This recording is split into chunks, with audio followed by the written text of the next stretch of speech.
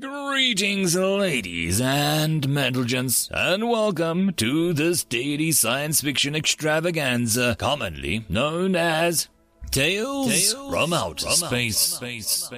Taken from the subreddit HFY. All the relevant links will be down below. And, as always, I hope that you enjoy. And if you do, please consider supporting the channel. On to the science fiction. Story number 1. John and Jane Meet the Neighbors. Written by No Proof I'm Not a Bot. First contact had come in many forms, from landing on the ground troops to broadcasts of peaceful intentions to, in at least one case, a handwritten note teleported onto the leader's desk. In a unified galactic council, any first contact is analyzed by a team of xenologists before shown to the counselors to avoid any rash decisions.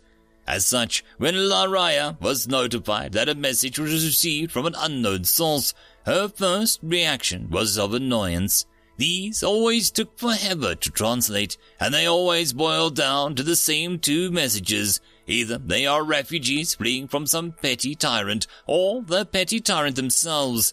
Mentally, she started composing an argument to the counselors as to why a new war was a bad idea, and headed into her office. By the time she actually made it to her computer, her morning stimulant had started going warm, and her research droids were finishing up their nightly defragmentation cycle. Laraya frowned both of these equally annoying things. She knew why she needed to sleep, but the many explanations of why robots needed to never managed to make sense to her. Sucking some wisdom down through her proboscis, she began to look at the message. Two things struck her as odd, for different reasons. The first, it appeared to be coming from empty space rather than coreward or rimward. The traveling path of the message suggested that it was coming from a vast ocean of nothing between this arm of the galaxy and the next. Whoever this new species was, they were more lost than any ship known in history. The second odd thing about this message was the size.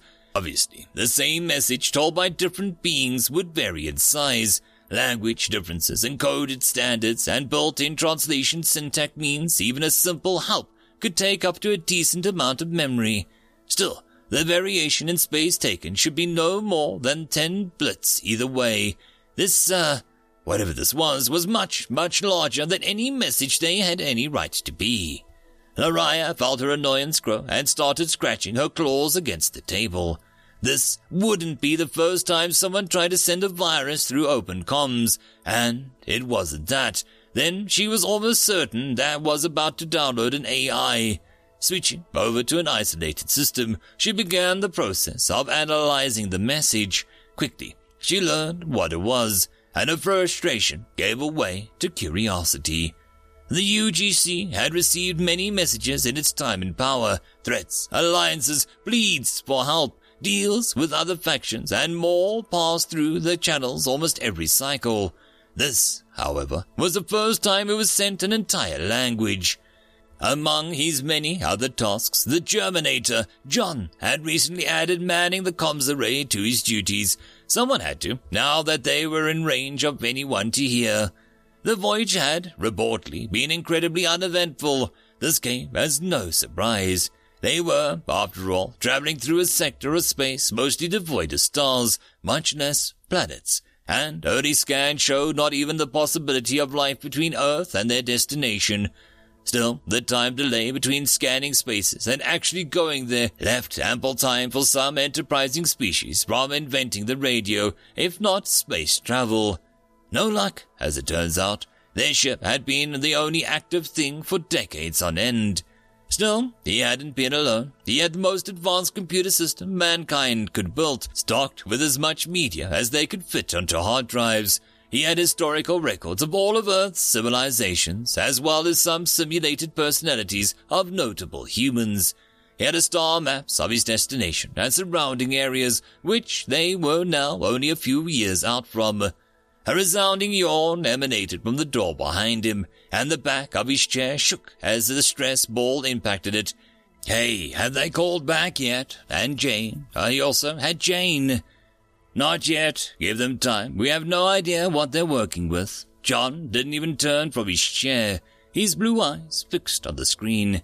Besides, we might not have been picked up by their sensors. Oh, trust me, I sent it directly to them. They couldn't have missed it if they tried. Jane parted her brown hair and began to read from the screens displaying information about the ship. She was always better at the technological side of things. By the way, the CO2 scrubbers need cleaning, and I am not doing that.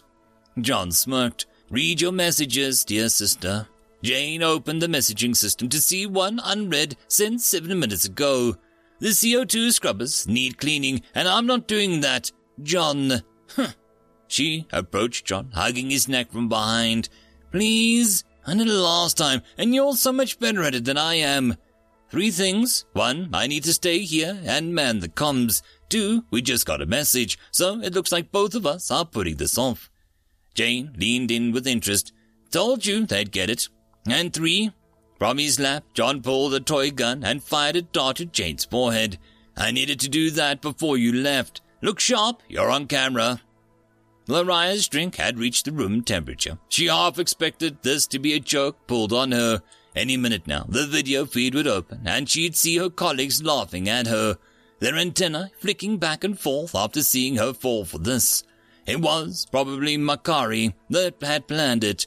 He would take first contact for a laugh, that idiot. Still, he couldn't invent an entire language on his own, much less a story that came with it. When the connection was established, Laria did not, in fact, see Makari. Instead, just like the data file showed, there were 2 really similar bipedal humans, clad in simple jumpsuits, showing their teeth at her. Apparently, this was a show of goodwill and happiness for them. Laria was glad for the message beforehand, because that was not what she would have guessed. She began to speak, confident in her translator's abilities, when she was interrupted by the 2 of them speaking, Hello! They paused, looking at each other, and then Jane spoke while John began typing. I am Jane, and this is John. We're from Earth, which is here. A map of the galaxy appeared on the screen with a garish red arrow pointing to a star 1 arm over of their current location. And you are here, hopefully. Another arrow, this time pointing at the star of Laria's station, was orbiting, and we're going here. A third arrow pointing at a star outside the UGC borders. Is that all right? Laria let a few seconds of silence happen as she processed this. There's a typical amount of formality expected with communications, especially first contact, but these creatures were, treating her, well, not exactly rudely, but this is not what she expected. Do you think she's finished the translator? Jane said, seemingly to her brother. It was hard to tell. Her eyes were not leaving the camera. Man, I hope so, or this would be embarrassing. John, similarly staring at the screen. She would call back later. I can understand you perfectly, Laria said, feeling her lower arms draw inward. This was not how this was supposed to go. My name is Laria, and I'm a representative of the United Galactic Council. Oh, cool. Jane perked up. You guys have a government. Are you the president? I apologize for my colleagues' questions. What she mean is, what is your title? Laria relaxed a bit. This is the kind of confusion she was used to. I'm a researcher at the Council's Xenology Division. I do not hold any political power. I'm merely here to establish your species' intent. You mentioned you're here to seize a planet. Jane's face lost its smile and she began to speak quicker. Not if it's yours. Or the Council's, that is. We just saw that it was uninhabited and it looked like a place that we could live on. She turned to her brother. John, show her the planet. After some typing, Laria's screen became filled with data. Planet, position, composition, atmosphere, possible life forms, distance from star, estimated distance from settled planets, and more obscure everything else on the screen. Damn it, hold on. John began muttering as the information began removing itself from the screen piece by piece until the humans reappeared on the screen, smiling worriedly. Yeah, that one. Is it claimed by anyone? Laria began to feel embarrassment for these strange creatures.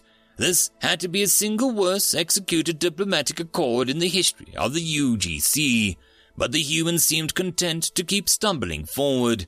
No, that system lies outside of our borders. It is free for anyone to claim, although it lies in frontier space. She only let out half the pause last for a moment before she remembered the phrase as meaningless to her audience. Perhaps their lack of social grace was infectious, meaning it has no protections from the Council and would be a target for any raiders or any other powers to conquer. The smile on the human's face did not alter. That's fine. They gave Lariah another pause. The translator had not malfunctioned. Did they accept that they were being abandoned to be enslaved? Why don't you claim it? Is it dangerous?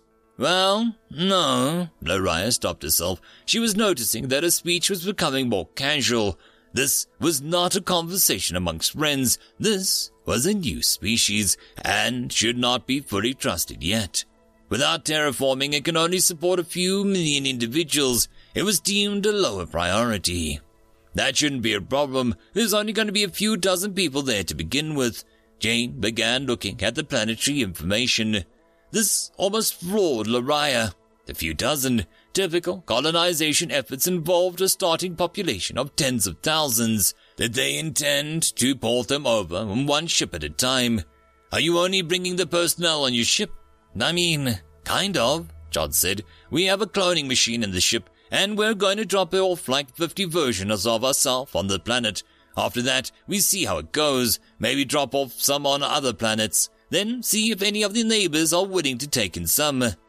This is a joke. What civilized species would abandon its own like that? How will you communicate with your home planet?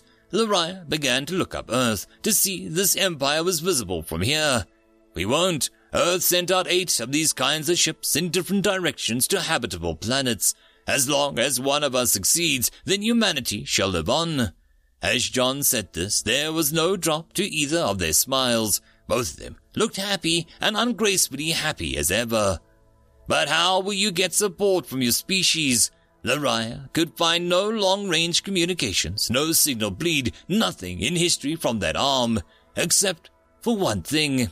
We kind of assumed they were all dead.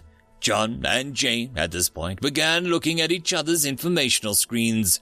Lariah looked at the only particles ever detected from the star. They could only mean nuclear annihilation on a planetary scale. Hey, we have to go. Jane has to clean the CO2 scrubbers now. Jane's smile finally fell.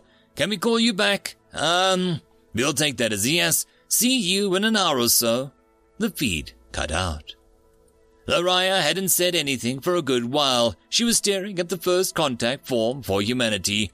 The second field was labeled Purpose. In that past, she had filed this as things like refugees, explorer, colonists, or envoy. It sat blank as she struggled to think. Her colleagues entered to find her still staring at the purpose. So what are the new species like? The screen flashed a notification, and the video feed incoming. Lariah, despite herself, couldn't bring herself to dread this. You tell me. End of story. And that, my friends, concludes this dose of science fiction fun. I hope that you enjoyed. And if you did, please don't forget to support the author from the link down below. But if you want to support this channel, there are links as well down below for you to help with. But the easiest way would be to share this video. And if you are so inclined, subscribe as well. I will see you all in the next episode, and I hope that you all have a fantastic time until then. Cheers.